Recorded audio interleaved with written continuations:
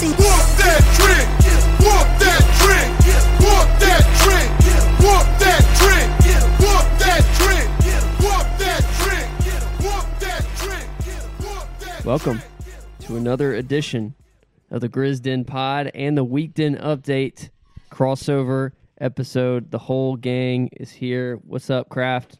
Hey, feeling much better than last week. Ty, how you doing? Pretty good. That's How about great. you? I'm awesome. Hey, BD. What's up, guys? Leave it to Ty to always be awkward. Good thing that even on the weekend, he's also awkward in his introduction. I love just letting it sit, you know? Just letting it just sit. the awkward silence. All right. Well, the Grizzlies, as we're sitting here tonight, are 23-13. That's good for second in the West. It's tied for fourth in the NBA. Offensive rating at 113.4. That's 12th in the NBA. Defensive rating at 109.1. That is tied for second in the league. Net rating at a 4.3, which is fourth in the NBA. All this according to NBA.com. And then point differential, according to Cleaning the Glass, is 5.5, which is second in the entire league. Now, we're going to get to some news first, and we're going to revisit an item for the Week Den Update listeners because we haven't gotten Ty and Brantley's thoughts on the newly released Ja 1s, which were dropped on Christmas. He has now worn a few different iterations, I believe, of the Ja 1s. They released like the lighter green. He wore the purple, and he wore pink last night. We'll start with you, Brantley. What did you think about the shoes and everything surrounding the release? I thought the campaign, just the ad that sort of got circulated, if you will, of him opening the shoe with his daughter and that reveal, regardless of when it was filmed, whether it was recently or a couple months back, I felt like it was just sort of true to Ja and the way he sort of had this familial,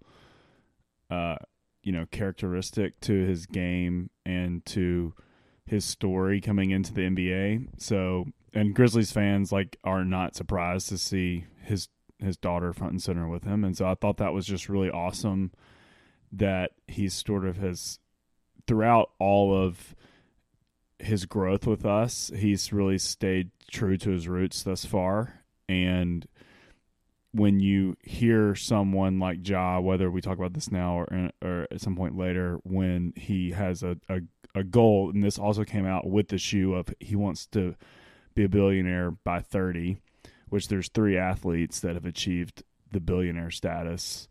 MJ, LeBron, and Tiger Woods. Even Brady hasn't done it. It's going to take his Fox News deal when he goes into the booth to actually become a billionaire. Like Ja's goal, even of reaching that status, is He might end the divorce, crazy. too, if he gets Giselle's half. Yeah. Sorry to interrupt. Great. Go yeah. ahead. Yeah. Fantastic. Yeah. Fantastic interjection. But all I have to say is that it's just you would hope, even in sort of, and he's quoting like that as saying like, hey, that's me and my mom's goal. And so there's sort of overlapping characteristics with him and sort of the shoe release. Someone else might want to get into the fashion side. All I know is that I plan to own a couple pair, maybe multiples. Not sure if I can rock the pink and purple. I'm hoping there's going to be a little bit more day-to-day color that would look good with maybe a pair of slacks, Chinos, maybe my Lululemon ABCs, which I know Ty would love to wear the Ja 1s with. Ty, are you going to rock the pinks? I actually love the pinks. Those are my favorite ones. Only because Ja could do it. Like to your point with me wearing pink shoes, probably not going to fly. I don't know. Maybe. I don't think I could swing it. To me, I love they seem very simple, but they have meaning as well. Like Brantley just talked about the meaning behind everything with his ad coming out. And actually on the shoe design themselves, he has meaning at certain parts of the shoe, which I think is really cool. He has his daughter's name at some point on there. Her name's Kari. I love the I am 12 engraved at certain parts. But the ones I'm looking at now, I think is what he wore last game. They're pink with a navy Nike swoosh that like turns into this like lime green on the back end with baby blue soles. Like to me, those are just like super slick. I think they work with the Grizzlies blue too. That's what I Yeah. think he was going for in both the purple and the And pink. us being like primarily navy and white, like you could probably get away with most things with our colorway. But I mean, and Ja could also wear whatever he wants. I love the fact that they're lows. I think it's really cool that it seems like, so Brantley was kind of talking in a text thread about how like it feels like a playoff Kobe's. And I think the low is a playoff that too. And Kyrie. And Kyrie. And even Kate, the KD fours were yes, low. exactly. The Ja's KDs always that he worn used to lows. wear. So I think that's really cool too that he's like playing into that too. And I think Brantley, you might have said this too, is that they lost a low in Kyrie's, so now they gained a low shoe, Nike that is, in the Jaws. So I think that's something that plays a factor too. But man, just taking a step back, like I think we looked it up. I think there's 5 or 6 Nike NBA athletes with a shoe.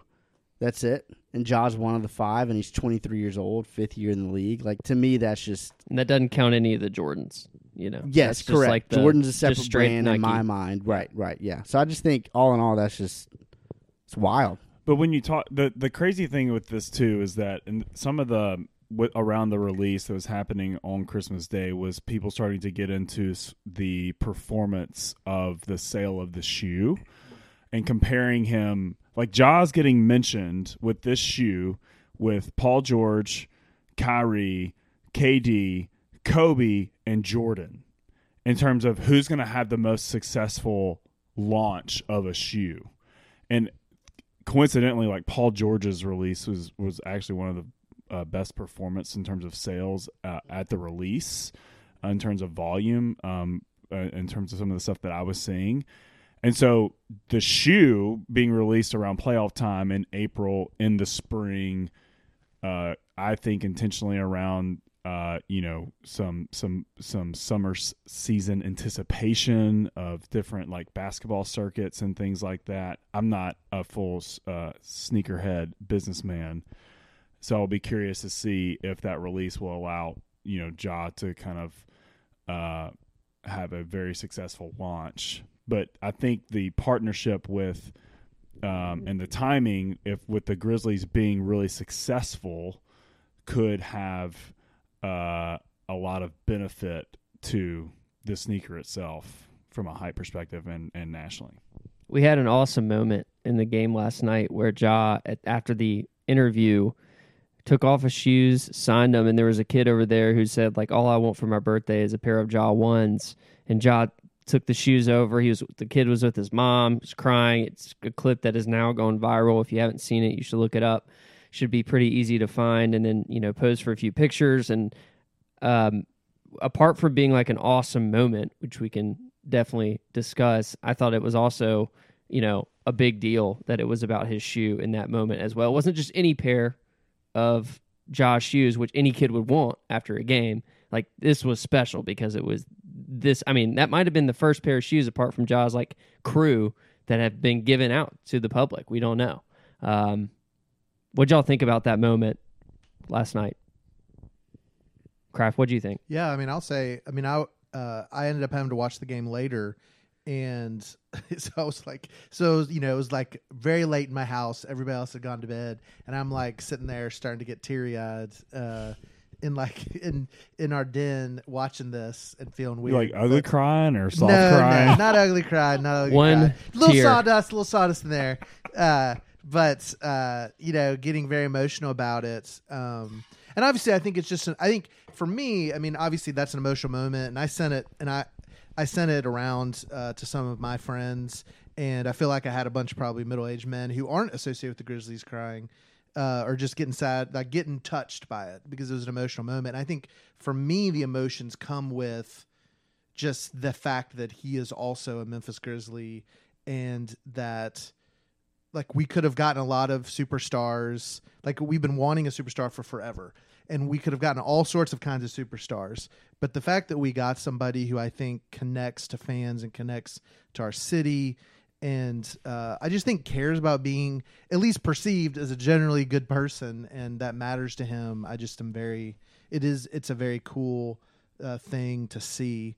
And so it was just, and I also think that goes with as far as the marketing, and I don't think I could get cynical and think about Jaw marketing, but really I just think, but it gets at the Jaw's appeal with kids. And it reminds me of Jordan's appeal to me as a kid, and in the mid to late 80s, early 90s. And so I think there is this moment of like, oh, is this what it's going to be about? That's really exciting to me. Yeah, I mean, Nike is saying that he is the first Gen Z signature shoe. And this is all about Ja and his business appeal coupled with his play. And so we're harping on this because the shoe is amazing. It's really fun. As fans and listeners to the podcast, you should say, man, this is really cool. I want to go get a couple pair of shoes. Like, I now have a player I root for that has a shoe. And I think we also are trying to say this is a massive global deal. Like, Nike is putting money behind a Memphis player. They're calling him the first Gen Z signature shoe. It's a massive bet on their end. I would say calculated by his impression share and things like that are only behind Steph Curry. And they're saying this is the next face. There's other corporations saying he's the next face. And so it's like, we've been talking about this on this pod for 3 years. I think maybe making some predictions. The prediction now is that, well, this stuff is here, and you better bet that Nike has say in their shoes getting FaceTime. And it's not that national games are necessarily the best thing, because I honestly would rather listen to Pranica and Brevin all the time. But in terms of just where the Grizzlies as an organization are going with Ja at the helm, you can't understate what this means. I think also Ja, speaking to his marketing, has made a really savvy move in the way that he's creating his own media sphere, especially with, if you follow Shot by Nye, the guy who basically follows him around everywhere. They've, since last offseason, have released episodes of these quasi-documentaries about Ja and his life. Goes back to the family. So you have this global superstar on one end of the spectrum that's going to have these incredible Nike ads for years to come, and yet you also have his own local network that he's also leveraging over here. And if you follow Nye, you can see different pictures. Like, I'm pretty sure he has this whole gallery of photos all about the shoe release, all where they were on site and at the Nike facility, things like that. Like, you should definitely go check it out. It's just really smart, and it's really interesting to see the way that he's playing both sides of the coin in a city like Memphis, which I feel like you can't sell out in a city like Memphis. You have to stay true if you also want to keep support here as well. And I'm not worried about Ja selling out in any respect, but he might have his cake and eat it too, which will be really interesting to see. There was also a clip recently speaking to Stardom. Shams Charania, who it's basically he and Woj as the two top newsbreakers in the NBA. He has a show on FanDuel or presented by FanDuel. And I think it's on Twitter. It broadcasts every once in a while with our boy Chandler Parsons. Shout out Ty. He had this. I think that now I realize why I don't watch that show that often. There you go. He had a clip basically, and the summary of what he said. It wasn't a very long clip, but he says he believes the Grizzlies are a potential landing spot for the next available star. He cites 5 first-round picks, 5 future firsts that we have. Danny Green is a very tradable contract, and the team in general being in a situation where they're already at the top of the West and have a bright future ahead of them. And so he thinks that the Grizzlies could be very well at the top of the list of a landing spot. Ty, speaking of Chandler, what do you think about the clip and what it means for the Grizzlies? First of all, to clarify my Chandler Parsons. It's well documented. Documented. All I said is I predicted him to average like 14, 8, and 8 in 1 year. That's it. It's true, that's right? Not that extravagant. That's right. He averaged like 3, 1.5 in 22 games. Was that the number of games? Yes. It was really rough. Hey, those are speaking the, of Lulu, those are the though, amount of my games guy, he played you know? each season. He played for the Grizzlies, 14, 8 and 8. So the Sharania thing I thought was really interesting because we've debated on this pod multiple times. We feel like our front office does things differently, that we are galaxy braining a lot of the rest of the league with using late first-round draft picks, seeing the value in those, stuff like that. And I can get bought into that vision pretty easily. And then what I took away, which, Will, to your point, you had mentioned before the podcast, I didn't watch the interview. I only read, the little blurb about it. So I probably don't have the whole context. But he basically made it seem like that we offered Brooklyn basically all the picks that we have.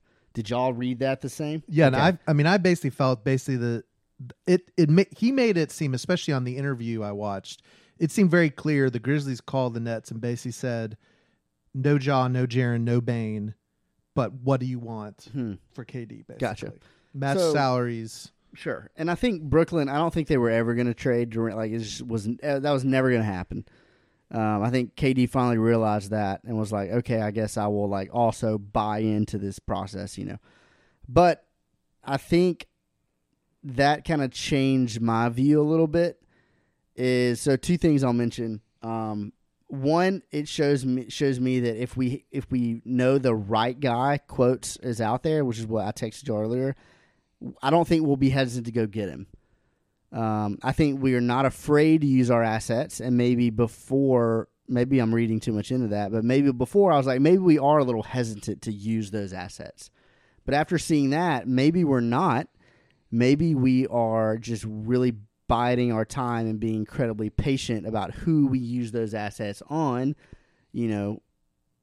primarily going against the vibes of like Minnesota and Gobert, even Atlanta and DeJounte Murray.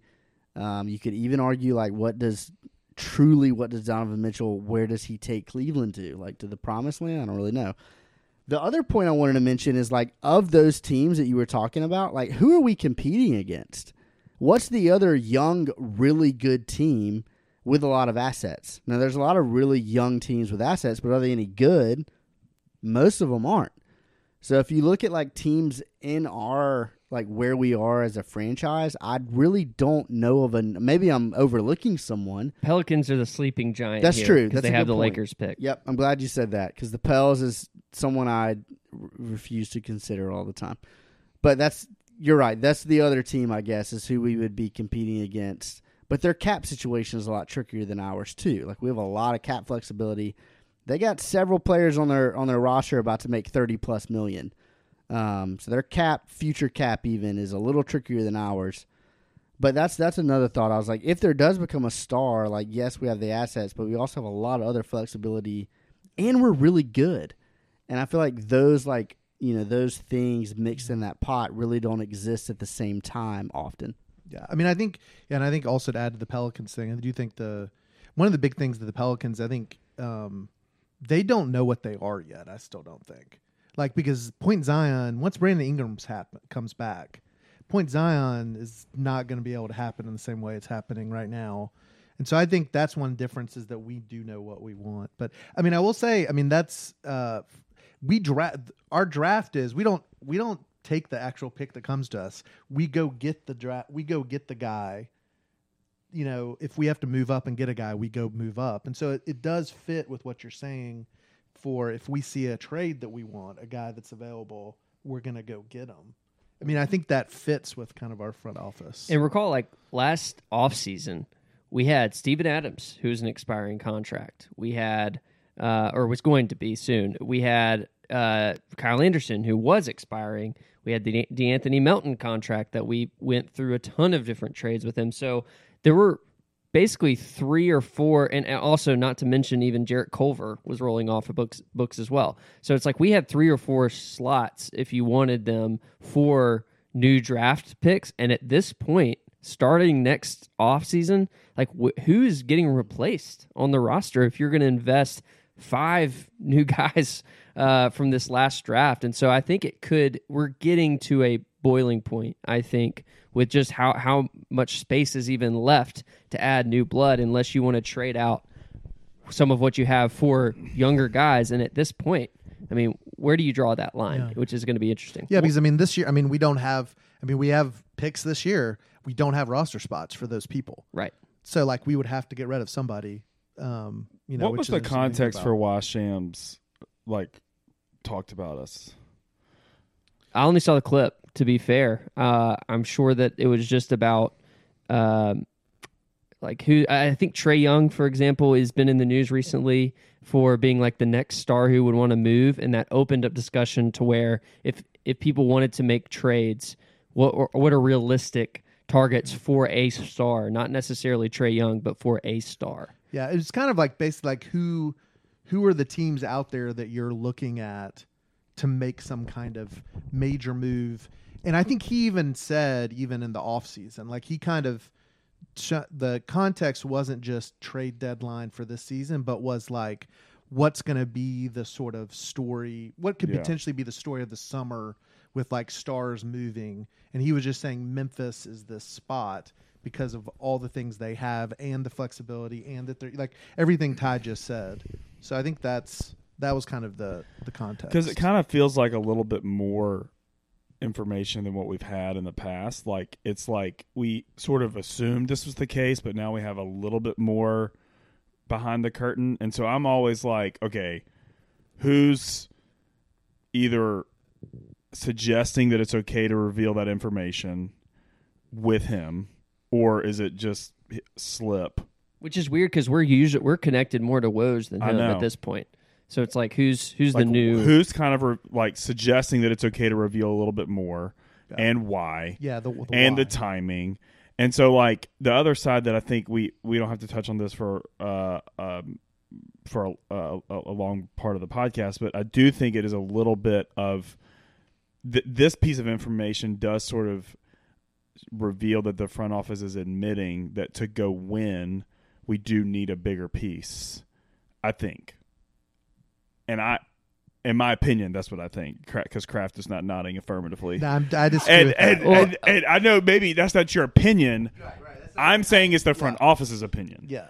Which, no. Whether or not one agrees with the front office, I think that's what they're saying with this is, and maybe there's some, with the upcoming salary cap, they've got some projections that says we can take advantage of this scenario. So let's go get somebody, get a mercenary type. And so I just think that's such an interesting strategy to know that's on the table that this front office is considering, even though I still anticipate it at a very low probability that anything's ever going to really happen. I think that I mostly agree with you because I'm not really disagreeing with you in a sense, but I think the front office thinks if Ja doesn't get injured, we could have won a title last year. I think the front office thinks we can win a title this year. I think they believe, which I think anybody would think, that if we add KD to our core, that raises the ceiling significantly. And so, takes us from a contender to the favorite. And I think that's what they're looking at. So I think our front office thinks we can win a title with who we have right now.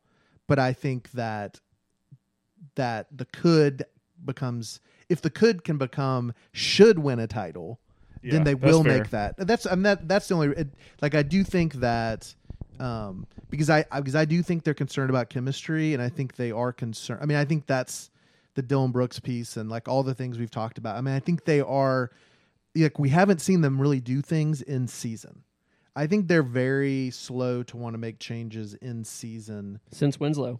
Yeah, since Winslow, which did not work out, which is their one negative trade so far. Their one obviously negative trade so far. So let's get into this more because we had a boil water advisory in Memphis for a few days, and at one point the water pressure was low enough to where officials were were deciding whether or not fans would be able to attend the game on December 27th at home against the Suns. And that is important because I wish the boil water or the water pressure had been low enough to where fans didn't get to attend because of how bad that game was. I was in attendance with 11 of my family members, and we spent way too much money to sit on row T in the terrace. And so it was a terrible game. It came off right after the Christmas Day loss. Since then, we've rattled off wins against the Raptors, and then back-to-back New Year's Eve and then New Year's Day against the Pelicans and the Kings. We, as a podcast, have gone through a lot of ups and downs in terms of just how we have been processing this particular stretch for the Grizzlies. And I think that's true of a lot of fans. I got some texts during the Suns loss, which were borderline, who do we need to get rid of type thing, which obviously to that extent Hey, don't is look an at me, overreaction. Kraft. That wasn't me. Okay, but this is I why was looking at you just because I'm laughing. this is why I think we need to talk about this. No stones thrown. We need to talk about it on the podcast because who knows? I mean, I tend to think the truth is in the middle, but let's talk a little bit more about this team as it currently stands. Who are we really, especially as it relates to the playoffs? Because the regular season is a regular season. I feel like I could argue away any regular season game as being meaningless. And yet, we're here to discuss what's real and what's not about this team, especially as it relates, like I said, to the playoffs. So I just think that we should open the floor and see where we are. Do we really think that this team, as currently constructed, has a chance to win the finals? And if so, what is that chance? And do we need to make a move right now? Do we need to push these chips in light of this report from Shams? I mean, like, where do we stand right now with this team? That's a loaded question. One thing I'll trying to it's so hard to really figure out what our front office is thinking because they've made not contradicting moves, but they've definitely done different things in different seasons. Like the year after they drafted BC Bain, that was a different year, I think, right? They drafted BC and Bain, but those are like BC with Luke Shaw. That's right. That was like a string of draft picks, right? Brandon Clark, Bain, and then the next year they go get this very much like unpolished, raw Zaire Williams. So they're like, well, that's not what's kind of been there. So it's kind of really hard to peg them. I will say the really interesting thing about Shams, when you look at Kraft, you mentioned our core, Ja, Bain, and Jaren were completely off the list. To me, I think our front office thinks as long as we have these three guys, we're good. We will be competitive for a very long time. To Will's point of where are we currently right now? I mean, it's hard for me to say, if things don't go right, I could see us in the finals. I really could. If things break right, if, Jamal Murray never really gets back to, peak Jamal Murray, if, I don't know, the Clippers, who knows what they're going to look like. Dallas, that heliocentric, if you just take Luka away, I feel like it. So you're saying we're fine in the West? Fine in the West. I feel like I would be selling us short if I could say, we definitely can't make the finals. Because I think we can. I think things would need to break, just like for every other team. I don't think there's a clear-cut, this team is the cream of the crop. They are by far the favorite. I think there's probably 3 or 4 teams all in the mix, and I think we're one of those. So, yes, I definitely think we can. But we've also mentioned several times, and Brantley and I, when we talked to the guy from the Oakland Warriors podcast, we are looking we see ourselves, Kraft, you mentioned this time, we see ourselves as the new age Spurs. We want to be not only relevant for a long time, but extremely competitive for a long time. I don't know if we are it's either this year or bust. So one really thing that kind of irks me, again, back to our national media dislike sometimes, Kevin O'Connor on his Ringer podcast with Chris Verno is basically why would you not go spend 4 first-round picks for OG? Because, y'all are entitled contention. You go win the title right now. A, first of all, that does not guarantee you anything in the future, including this season.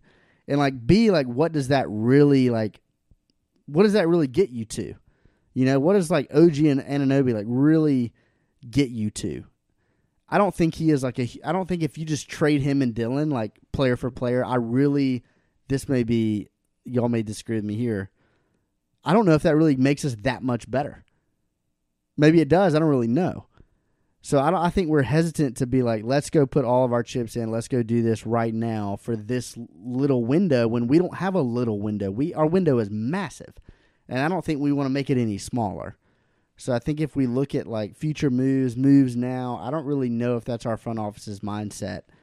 As I say that, literally in the back of my head, I'm rethinking Shams. We just offered 5 first-round picks for KD. So like, it's hard to KD and say. OG, big difference. Oh, right? 100% agree. But the fact of us are more like mortgaging our future for the right now. Clearly, we looked into it a little bit, but again, back to my Dez, Ja, Jaren. Do we have those 3 in our front office's mind? I think if we do, I think we're in a really healthy, good spot moving forward, and nothing else right now, is extra.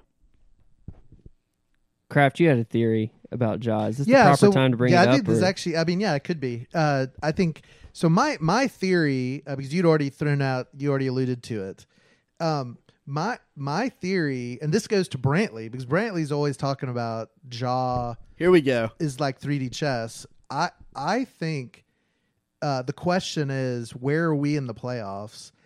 I think that in some ways Ja knew what the next couple weeks were going to look like and how we're playing a lot of our peers in the West.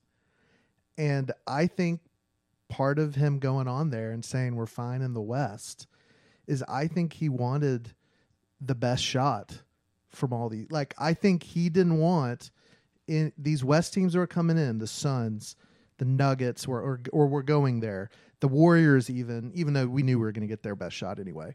But he wanted our peers to not just think of it as a regular season game, but to bring playoff intensity, which I think we saw in the Kings game. I think we saw in the Pels game. Unfortunately, I think we saw it in the Suns game. We didn't show up. I think he was trying to test, especially maybe our bench, and maybe some of our guys to be like, this is what it's like.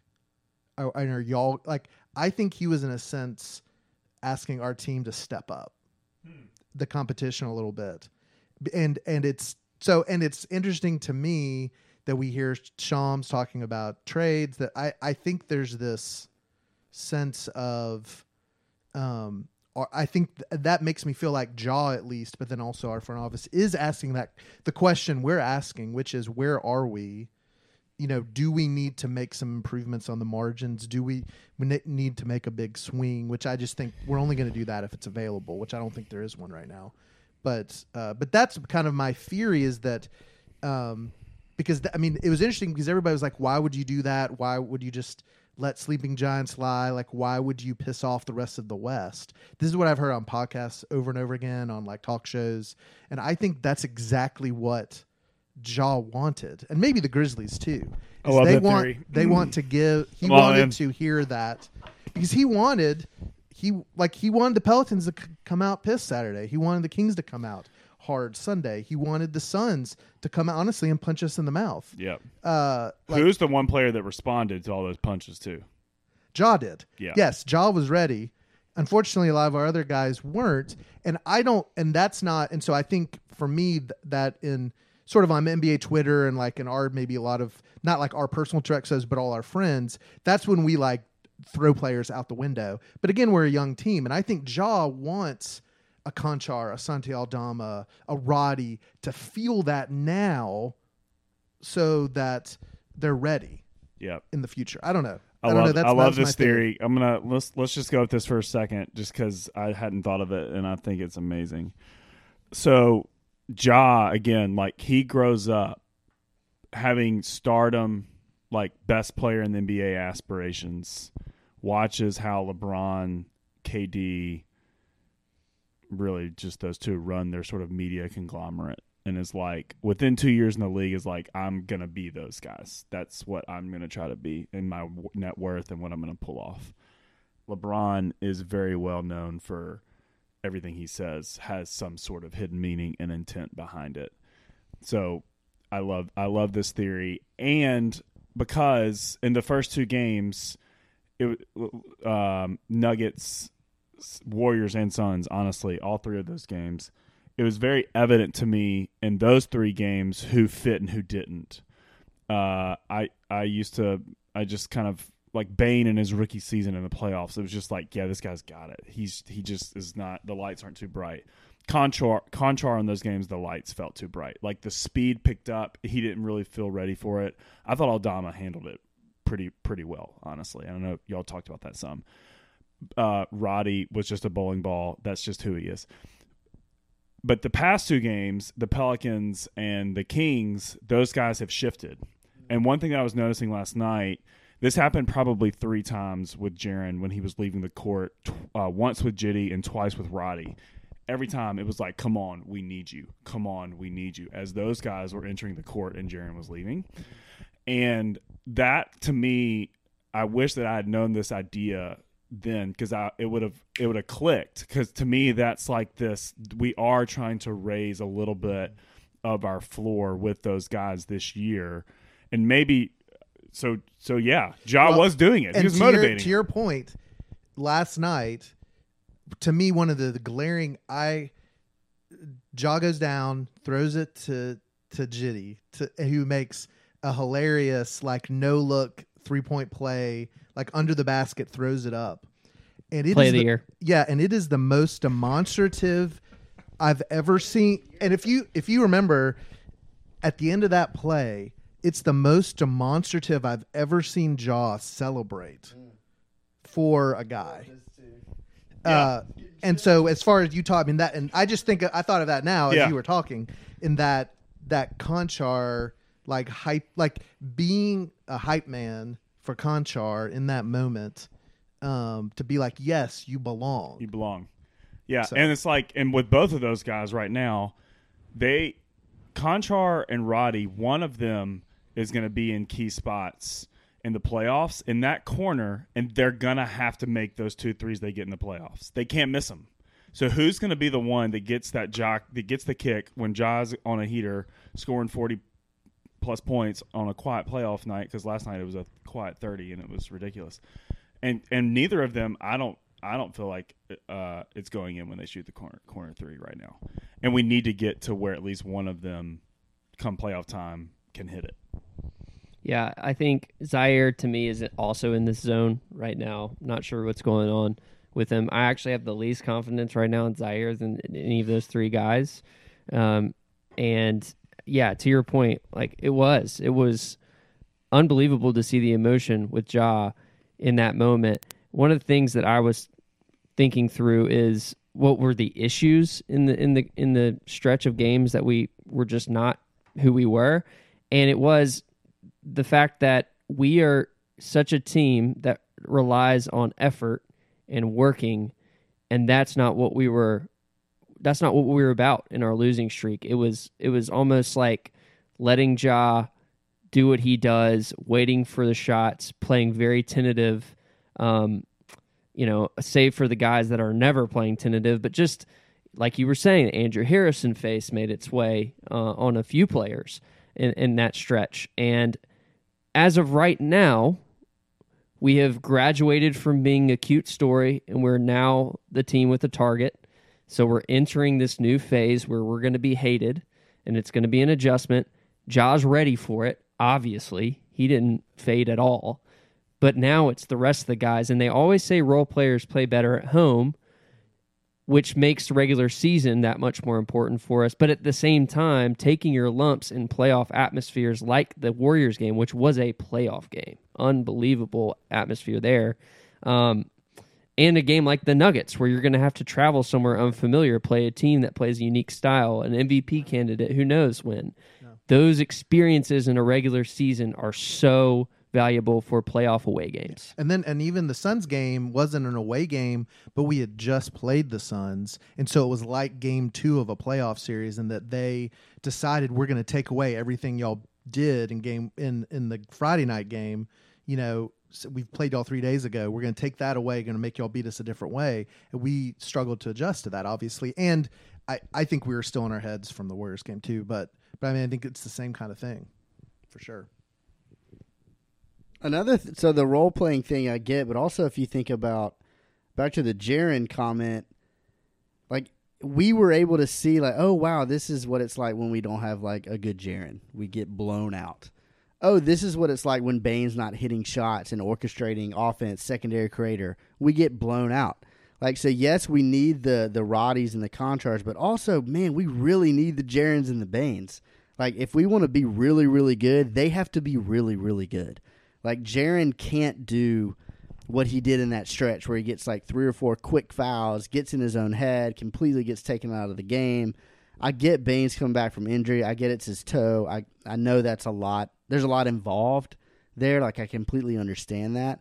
But it still, it shined a light on, like, oh, man, if we don't have, like, our second guy, like, we don't have a third or a fourth or maybe even a fifth. Like, it's those three. And if those three aren't carrying us, Ja's going to do everything he can in his power to keep us in games.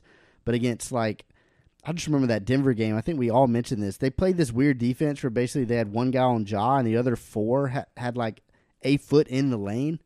Basically being like, we will do whatever we possibly can to take away this player, and we weren't able to capitalize anywhere else. Like, that's when we need those other 2, quote-unquote stars, all-stars, to be that. Like, those are times when they should shine, and when they don't, it's like, we don't even have a chance. Yeah, and the other big difference, at least last night, was that Stones stepped up. He had 18 points, and he has really struggled, the past really like 7 games. He's had like one good game in between there, at least on a scoring output perspective. And with Bane not shooting well, you needed Tyus to come step in and hit some shots. I'm so glad you mentioned that, Ty, because that is the blueprint. I think if you're game planning against the Grizzlies, your blueprint is pack the paint, like make these guys hit shots. And Bane is the guy that is he's the catalyst for the waterfall, going over the edge with the 3-point shooting to then open it all the way up for Ja. And if he's not hitting, that's again, like you were saying. So, but it's not just hitting shots with him. It's like, man, you got to do it all. Like, you got to create for others. Like, you got to go off the bounce. Like, I said in our podcast with the Golden State guy, I was like, I think Bane maybe our like most important offensive player. And I saw Brantley's eyes light up, and I'm like, maybe that's hyperbole. But at the same time, like, peak Bane, we are a completely different offense than what we are without him. Like, Ja, I feel like maybe that's like me becoming numb to Ja's greatness, which is probably a lot of it. We're already doing that, 5th year in the league. But when Bane is like really killing it, like defenses are like, we can't really do much with this anymore. Well, I mean, we spent the first month of the season having the number 1 or number 2 offense, but a terrible defense. And then we got Dylan finally back, and then obviously we got Jaren back. And now we're, I say number 1 because I do clean glass, but like number 1, number 2 defense, and our offense is, dropped out of the top 10 for that reason, because we haven't had Bane. And I think that is the key of like having, like, you are a title contender if you can be top 5 in both, and that's where we need Bane, and that is, our system, at least in the regular season. I know in the playoffs we'd make some slight adjustments, but I mean, we are built on, we defend the paint, we defend corner threes, and on offense we attack the paint, and we make teams give us the corner threes. And the frustration has been, even in our wins, the frustration has been we are not hitting those corner threes. Like, finally Jaren hit a couple the other night, but like Bane's been missing them. Roddy's been, and then especially the Roddy, Conchar, Zaire, we've been missing those corner threes. And that is, again, and honestly, we don't need that against normal, like average teams. But like against top 5, top 10 teams in the NBA, we have to have somebody who can hit that corner 3. And that's kind of go back to the whole question. I mean, I think, so to me, part of Ja doing that and part of us thinking big, as far as, because I think I think the big swing is maybe the off season. As for this year, I think our front office really needs to think, can we, without mortgaging our future, like Ty was talking about, so we can contend for a while, is there, if Danny Green comes back maybe, but like, do we need to upgrade to somebody who's reliably a corner 3 guy off the bench? because I think that's sort of not just for the playoffs, but I also think if you notice all the people in the West in general, man, everybody has great home court records. Everybody has terrible road records. I think this might be one of the playoffs, first time in a while, where home court, like us getting a 1 seed, I think would be huge. Really big deal, and having that first 2 games at home, last game at home type thing. And so that's another thing of thinking about kind of where, because I think we're more on this last winning streak than we were on the losing streak just because of our record. But I do think that is the one thing that continues to trouble me is we're just not having enough games where we hit a lot of wide open shots. Like, and we're really banking on Steven Adams getting a lot of rebounds for us. So in the last 10 games, I just want to look this up to make sure that we weren't just like seeing it wrong. We've had one wing, quote unquote, wing player shoot above 30% from 3 in the last 10 games. That's Dylan, which, does that tell you something? 38% from 3 is Dylan. Conchar 29%, Zaire 19%, Bane 19%, Roddy 13% from 3, and obviously it just gets worse from there. And the point of like those shots, they are practice shots. They are so open. Like, it's not like they're having to take tough contested creating. Like, they don't have to create their own shots. Like Conchar last night, I mean, there wasn't a guy within 10 feet of him. 2 consecutive possessions. So it's not like we're asking these guys to do like a lot offensively. Like Brantley said, like if you're in the corner in the playoffs, like you have to make those shots like you do. Like if you're going to shoot in the teens, even in the 20s, because these shots are wide open. To y'all's point earlier, whoever said Santi's got it, 48% from 3 in the last 10 games. Unless you're playing the Borderline Pelicans, then you can 50%. shoot 17% from 3 and still kick their ass. That's true. Love it. Had to throw in a little. I'll say. Santi's though, man, that's huge that he's knocking down those shots. Yeah, any specific insights from these last few games, or even the Suns lost too, because I think the Raptors to me was such like a get right game, and they're struggling that I even underestimated the way in which they were struggling, because that game, I mean, it was competitive at first for a little bit, but I never was nervous. Yeah, they're bad, which is interesting in terms of the trade discussions from what they're going to do. And then the Pelicans was just so like the fourth quarter was the difference there. I mean, so competitive throughout. So it was just really, I think, a couple of good tests. And then, I mean, last night was what it was. I mean, I'll stay on brand and just say I think that that one of the reasons why I think we won't trade Dylan until like some sign and trade in the offseason, if we do it for a big swing, is just his ability to guard, to go from guarding Siakam to guarding Zion and CJ McCollum at different times in that game to then guarding De'Aaron Fox. And I think that matches with the weaknesses of Ja.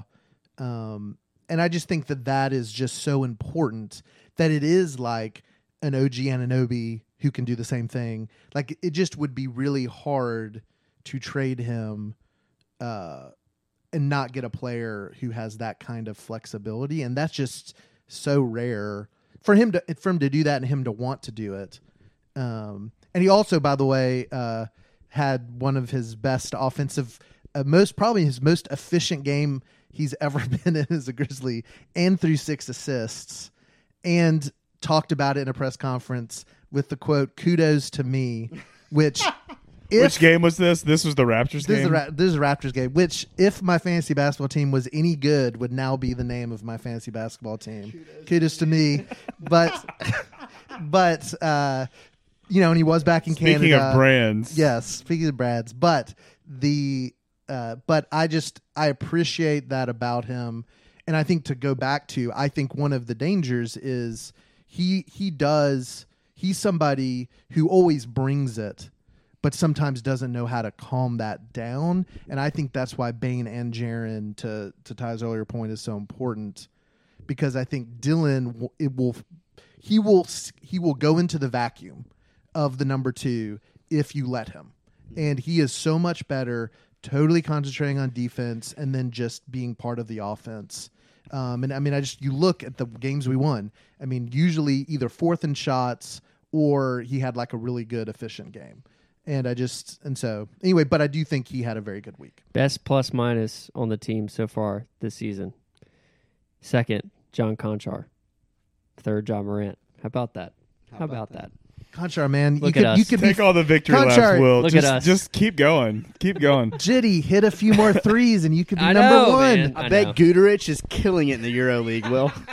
I was one of the like emotional ones on our thread. I feel you, bro. Maybe not like just the losing the Warriors game the way we lost it was just so heartbreaking. Like on the Christmas Day Ja thing, it just was such a. It still really bums me out, sucks. like thinking about it, and so now having all of these games, in retrospective that we can look at, it is a great response by a young team to do what we did these past 3 games. Like, dare say unbelievable response. Like, it's awesome that we came back and we took care of business like we did. I mean, the Pelicans are playing great right now. I mean, it would have... And the Kings. And the Kings are... I mean, I know the Kings are, but the Pelicans are like, 1-2 in the West. Right. I mean, it's like... Kings are, like 3 games back in 5th somehow, or 2 games back in 5th. So all of that is really to be commended. And I have just loved watching Steven Adams the past 3 games. Like, He's been awesome. the man, gosh, he's so underappreciated. He's in contention for MVP of the week, by the way. Oh. He's in contention. Is it even a discussion? We'll have it pretty soon. It's a discussion. He's like add his rebounds up together. It's amazing. Anyway, count. It was so fun. And the Dylan thing, I'm slow to give credit to my man Dylan. I was at the Kings game last night, and I mean, in the first quarter and a half, I mean, there are some offensive possessions that I don't know if I've seen anything as bad from an NBA player really ever, honestly. It was really terrible. However, in the third quarter, when we needed an energy bump, the game was close, first half, Kings came out and hit a couple shots, and we were down like 6 quick in the third quarter. And I think it was the third quarter when all of the kind of like jarring and technical type stuff went back, or it wasn't a technical, but he really got rowdy. And that was the turning point of the game. And emotionally, it was the turning point of the game. And when we went on some runs and stuff. And that is the kind of underrepresented value that he brings. And I know it, and I get it. And I agree with all the points that you made, Kraft. And I just want to continue to see Dylan flourish in his role. I want to ask y'all a It's very quick mature. question. Yeah. Yes. I've tried to be a balanced. Y'all should have fan seen his here. knuckles. They were as white as they could be as he said that comment. So my one thought that I had today was like, could we make a decently big trade without involving Dylan? Zaire. Well, I think part of the problem, to his point, is I think part of the summer and the Durant thing is, hey, we just played a playoffs and Steven Adams couldn't be in the T-Wolves series. Adams isn't important to us. But honestly, I think his absence at the beginning of the Warriors series was huge. And now I just feel like he feels like Dylan to me, and that like culturally and just what he brings might be indispensable. And that's where like I'm nervous. I just think it's interesting because every time we talk about like what we're gonna do, obviously the roster upgrade is Dylan's spot, right? But I kept thinking today, I was like, is there a way we could just go get OG and not even deal Dylan? I don't Like, know if financially- Dylan's spot is the one that you need upgraded. Well, I think that's- it's the whoever's playing directly behind Dylan. Sure. But I was like, man, like if you look at OG's contract, it's like it's pretty cheap. It's under $20 million for like 3 more years.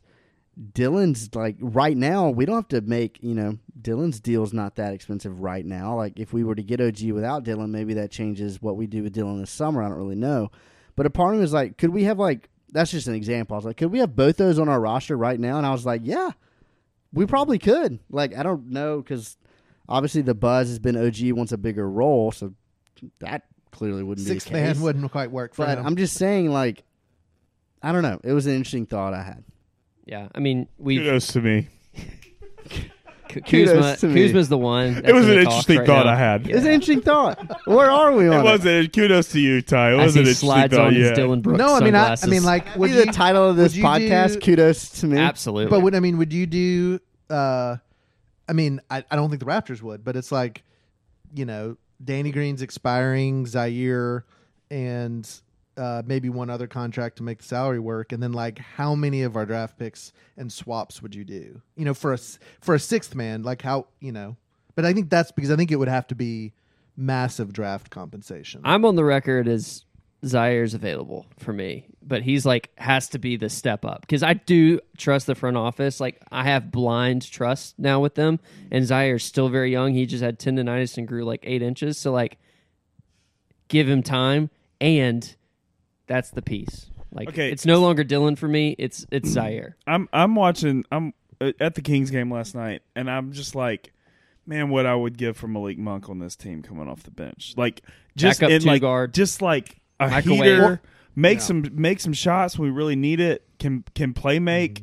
He was doing some really Dylan-esque stupid stuff, but hey, David Roddy does too. So like, we'll just add another Dylan stupid player. Guy Beasley. Beasley, fits the Beasley's same thing. Beasley's another guy like Monk. Ugh, like both of those guys. Like if you, I'm with you. I would love before we go make a all in OG move. I'd love to be like, okay, Jazz, you're about to like spare parts. What do you want from Malik Beasley?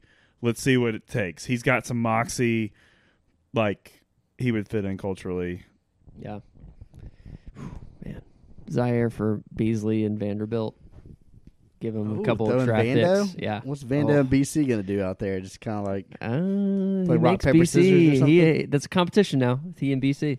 Okay, let's pause real quick for a message from our sponsors, and then we will get into our MVP of the week, and then we will preview the upcoming games ahead. So first, from our friends at DraftKings Sportsbook, the NBA season is heating up, and there are still so many unknown quantities in the Western Conference specifically. When I'm looking to get in on the action, I bet with DraftKings Sportsbook, an official sports betting partner of the NBA. New customers can bet just $5 pregame money line on any NBA team to win their game and get $150 in free bets if they do. Check this out. Right now, everyone can earn up to a 100% boost with DraftKings stepped-up same-game parlays. Very hard to say. Go to the DraftKings Sportsbook app, place a same-game parlay, and combine multiple bets like which team will win, total rebounds, and more. The more legs you add, the bigger the boost, the bigger your shot to win big. I would combine anything with the Steven Adams over in rebounds. Just trust me. Download the app now. Sign up with code TBPN. Place a $5 pregame moneyline bet on any NBA team to win their game and get $150 in free bets if they do. That's code TBPN. Only at DraftKings Sportsbook. Minimum age and eligibility restrictions apply. See show notes for details. This episode is also brought to you by Iron Tribe Memphis. Hey, it's the new year. We know what people do in the new year. You're trying to work off that eggnog or maybe all the peppermint bark like I ate over the holidays. Or maybe it was just like chocolate-covered almonds. I'm not really Peppermint sure. bark, Yeah. favorite dessert. Whatever it was. But look, hey, if that's your thing and you want to give health a shot, give Iron Tribe a call. They've got 3 locations in the Memphis area, downtown, East Memphis, and in Germantown. Iron Tribe offers high-intensity training and a total body fitness program with classes throughout the day and multiple styles of workouts for all types of people, whether you've never worked out before or you have been doing those types of workout training all your life.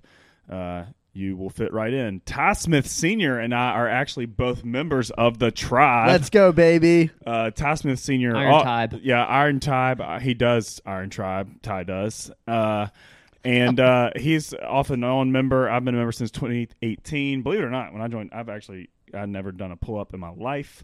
And now those are pretty easy. So if you want to Flex. learn how to do a pull-up or do sit-ups or whatever it is, yeah, I'm flexing. Go to memphisirontribe.com. Fill out the form under request information. Let the guys give you a call from Iron Tribe. They've got some deals that they're running in the new year. And, hey, mention that you heard about us on the Grizzden Pod. All of our listeners will get a discount on your first month I hope to see you there. All right, it's time to crown an MVP of the week. Remember, this spans the Suns game, Raptors game, Pelicans, and the Kings. John Kraft, I will give the floor to you to crown your MVP of the week. So this is actually, I think this might have been the hardest week for me since starting. And part of that is because so many people played well for us, especially of our core. And so I'm going to give a couple honorable mentions that hopefully these guys will maybe put them as their MVP. But obviously Adams has already been mentioned. I just think this was a week. So if we're just going on pure narrative, I think Adams might be the MVP winner because I just think he just dominated the game. But I will say, so that's there. I think Jaren had one of his most complete games offensively and defensively this week. But also, his defense is just so good. There's just, like, the Kings game yesterday, which I don't even think was his best game of the week. And he had 3 blocks early on, and it was just hilarious watching in the second, third, fourth quarter. People just sense him and just throw it out. Like, people, it was basically just like, we no longer are going to go in the paint at all. It was kind of like the Hawks game from earlier this year, and it's not surprising to me the Kings put up so many threes in that game. Like, he just had that. I just love it. And there was a couple times where somebody would be down low about to get a layup, and I would think, oh, Jaren's way out, and then all of a sudden Jaren would be there contesting the shot. It was unbelievable. So that was exciting to me. Obviously, I've already talked about Dylan guarding all the people he did, but I'm going to be boring. And I just have to go with Ja. When I look at 34-6 in the Suns game, when he didn't even play the fourth quarter because we were getting blown out. 19-17 in the Raptors game, 19 points and 17 assists. His career high assists. 32-8 against the Pelicans, and then back-to-back 35, 5 and 8 rebounds against the Kings yesterday. And so it's boring, and he could probably win it every week. But I just think that, and then the moment after the game with the kid for the narrative. So I'm going Ja as the MVP. I'm going with Steven Adams. I'm not going to even give honorable mentions. In the past 3 games, Steve-O has had 61 rebounds. Unbelievable. Last night, he made Sabonis look like he was 4'11". His arms were blood red at the end of the game. I didn't go to the other 2 games, so I couldn't tell you about the color of his massive shoulders. I mean, and in the Pelicans game, Dylan's defense on Zion was amazing, but Steve-O's help side and blocking Zion driving was unbelievable. Yeah. We can't play that style against Zion, and it makes me feel really great about the Pelicans now, and I used to not feel that way. And he fouled out JV once again. Yeah, but also on top of the 61 points, he's aggressive now offensively. All of those games were double doubles. He went 14, 10, and 11. He still, I think, needs to be a little bit more quick on his offensive rebounds, just going straight up. Sometimes he just doesn't. He has the Marc Gasol, I don't want to dunk it factor, even though he's 7'4". And can touch the rim with his elbows. It doesn't make sense to me. But I love him. I love the way he passes. He is such a joy. And I never, ever would have thought I would have said that as a Grizz fan back from 2014 or 13, whatever the year was. But it's the beard and the long hair. I love it.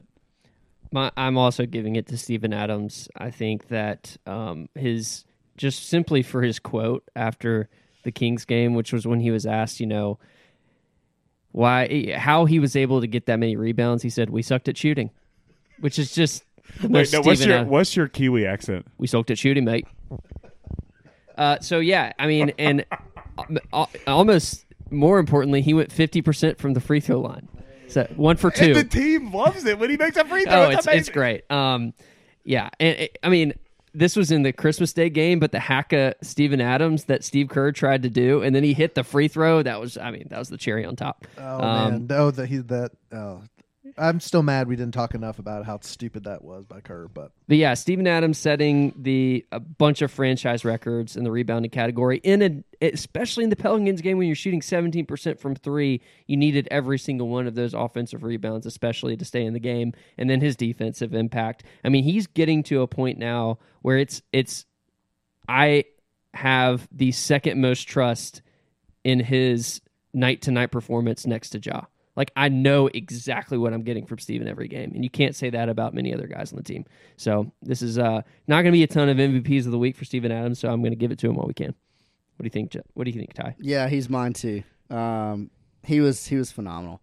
I texted y'all last night, do we win the Kings game without him? I don't think we do. I think he was pivotal. Also, dating back, I know this doesn't really apply, but Jokic did not. I know he assisted a lot, but he really didn't do that much scoring offensively, and we didn't send a bunch of doubles. Like Steven had that and kind of held his own. I really, really, really wish I could just almost relive that playoff series against the Wolves currently and just watch Adams in that series again, just see what he would do. I think most. It seems like people are saying he had a really bum ankle for that season, that series too. Like he was not 100%. I don't think. Yeah, I mean, I'm not everything y'all have already said. The one thing new I'll mention. You even said his passing, Brantley. That behind the backdoor cut to Kennedy Chandler. That was sick. Like Marc Gasol-esque passing from him. Super fun player. So also, he just definitely the unsung part of his game, which is essential to the way we play, is how quickly he gets out of bounds to throw the ball in anytime something happens. And so when there's a made basket, it's because of Steven Adams that we're getting probably 4 or 6 points in transition that any other team wouldn't get just because they're big, is not being as aggressive. So he does the little things. And we win every jump ball. Yeah, it's true. It's true, actually, yeah. We're I don't probably, know if- 90%? I know. I'd I say. don't know if we'll ever get an outlet play again, even though the Raptors still fell for it, but I love the Steven Adams when we're on defense jump ball. Tap out to Ja All for right, an outlet. we've got 2 games this week that we're going to talk about, both away, in Charlotte and in Orlando. Back-to-back. Kraft, you mentioned earlier today, 3 sets of back-to-backs in a row. Very uncommon. Very weird. But we start each preview of the upcoming games with a little trivia, a little guess who. Okay, so I'm going to ask you guys the guess who question and see if you can get it. I'm going to let them be on the hot seat this time. Perfect. All right, Brantley and Ty. We normally don't even give the team. We just give the stat, and you have to guess you're the taking player. it easy on us as our first. I'm going to give weekend you the appearance. team. Okay, Granted, you'd thanks. have a 50-50 shot anyway. Who are the 2 highest paid Orlando Magic players? Ooh, we can do this. Gary Harris, Terrence Ross. 0 for 2. Oh, dang. Uh, Ooh, go Markelle Fultz and go Jonathan Isaac. I was thinking Jonathan Isaac. Jonathan Isaac is their highest paid player okay at $17 million. He doesn't play basketball. Is Wendell Carter the other one? It is Markelle Fultz. So you were right on your second go around. Markelle Fultz is making $16 million this year. Jonathan Isaac is making $17 million. 2 highest paid players on their Orlando Magic. He apparently practiced today. Isaac. Yeah. I mean, Shout out Coaching for Literacy. shout out. That's No great. free ads, though. Cut that. That's right. You're right. Yep. So yeah, like I said, at Charlotte on Wednesday, at Orlando on Thursday. Charlotte is in a spot right now where they are full Wembanyama. They also are in a very weird story right now. Is the whole Miles Bridges situation that I think was the ultimate news dump. I forget what big event it happened right before, but It was the Friday, December 23rd. No, yeah. It was Christmas, that event. They're trying to figure out a deal with Bridges, who I think has 3 years probation. As soon as he's not going to be suspended until he signs his next NBA contract, but I assume the suspension is going to be for a long stretch. But this is a team that's struggling, and then you have the Magic, on the other hand, which are a team with a lot of hope, and they're actually playing pretty well right now. So, Kraft, I'll pass it to you. What do you think about these matchups? Yeah, looking so ahead? the 2 things that I'll throw out there is, one, so we've seen, we like to lose to teams that we shouldn't lose to, especially if they don't have their best players or their resting players. We seem to not bring that effort. And these are two teams that on paper we will be favored against. They're the kind of teams we should come out and do the 30-20 first quarter thing. Like hold them to 20 points, score 30. Like that's sort of what we should do. My concerns are, one, they're on the road. So we just spent the whole time talking about where our bench guys show up on the road. That's what I'm looking to see. I will say Charlotte is definitely there. I think they might be just the worst team in the NBA, but they are healthy now. Like in theory, LaMelo, Hayward are going to be playing in this game. So they are better. They're especially better than the team that showed up at FedEx Forum, but they're even better than the team that's been playing. They've been playing some teams closer. And then Orlando in the same way. Orlando is also, like, we're catching both these teams. They're bad, but they're healthier. So I know Fultz is back. Both Suggs and Isaac might be playing in the game that we play, and it's a back-to-back. And Orlando beat the Celtics twice. So I think they're both games that we could lose. And if we're serious about being the 1 seed, if we're serious about grabbing the West, these are the games we gotta win. And so, but I am nervous about especially the at Magic game because we'll probably won't have Bane on a back-to-back. So that's maybe my nervousness. Maybe they're also on a back-to-back. So we're Okay, both that's true. playing That's on good. the back leg of a back-to-back. They're playing the Thunder at home, so they have, and then playing us at home. So the Magic is interesting because they're 8-4 in their last 12. They had that run where they beat the Raptors twice, like you said, beat the Celtics twice, split with the Hawks, but they've lost to the Lakers, Pistons, and Wiz lately. So that will be. I'll be curious to see if we play all our guys against the Hornets. Yeah. And maybe do a reverse thing or something. I have no idea. But when you look at this upcoming schedule, this whole next 8 games, I'm sure we'll get into it. This is we got to create some stuff. We got to win all these games. I want to see a win. Do you have streak. the schedule up in front of you? This is where because the Nuggets and the Pelicans have a Okay. much harder schedule the next 7-8 games than we do. Yeah, for sure. So we go to Hornets, then play the Magic, then we come back home Sunday against the Jazz, play at home against the Spurs on another back-to-back, to your point, then have a break, play Wednesday against the Spurs again, then play Saturday at the Pacers, then come back home to play the Suns. That stretch, to me, leading up to the Suns game, where the Suns is going to be a rematch type scenario, where we just got belittled on home court. We going need to be to looking secure the to tie sort of at secure least the tie. in the Yeah. season series. But all of those, the Jazz are free falling. All of those games, we should run the table in all those games. There's no question that we need to me. I think that Ja Morant is going to drop 40 in at least one of these 2 games because neither the Magic nor the Hornets have anybody that can handle him. And so I think that's going to be the difference. I am very interested in what we're going to do on the second night of a back-to-back with our guys. I was glad to see Jaren playing his first back-to-back earlier this week. So that would be huge to have him in both of these games, especially matched up against a guy like Wendell Carter who can get, he's good at the little things. And then also Bol has been the story of this season so far for the Magic too. So the stretch, kind of a stretch 4 or 5 off the bench. Jaren might finally match up against a guy taller than him. Yeah, I think Dylan is going to have obviously the target on Paolo, so that's going to be a fun matchup to watch in this. But I agree with you, Brantley. 6-2 at worst, in my opinion, is what we should be going based on where we are health wise with having everybody back, having our starting 5, which is still getting into a rhythm, and then catching hopefully some of these teams on when they are starting to reach that critical juncture in their season when they have to decide which way are we going to go. Are we going to try for the play-in? Or are we going to? I mean, a as low as serious getting the team, draft? 2 straight home games against the Spurs. If we're a serious team, we go 2-0. Yeah. In those 2 games. And this is also, I think this stretch is a stretch where we need to see Bane get going.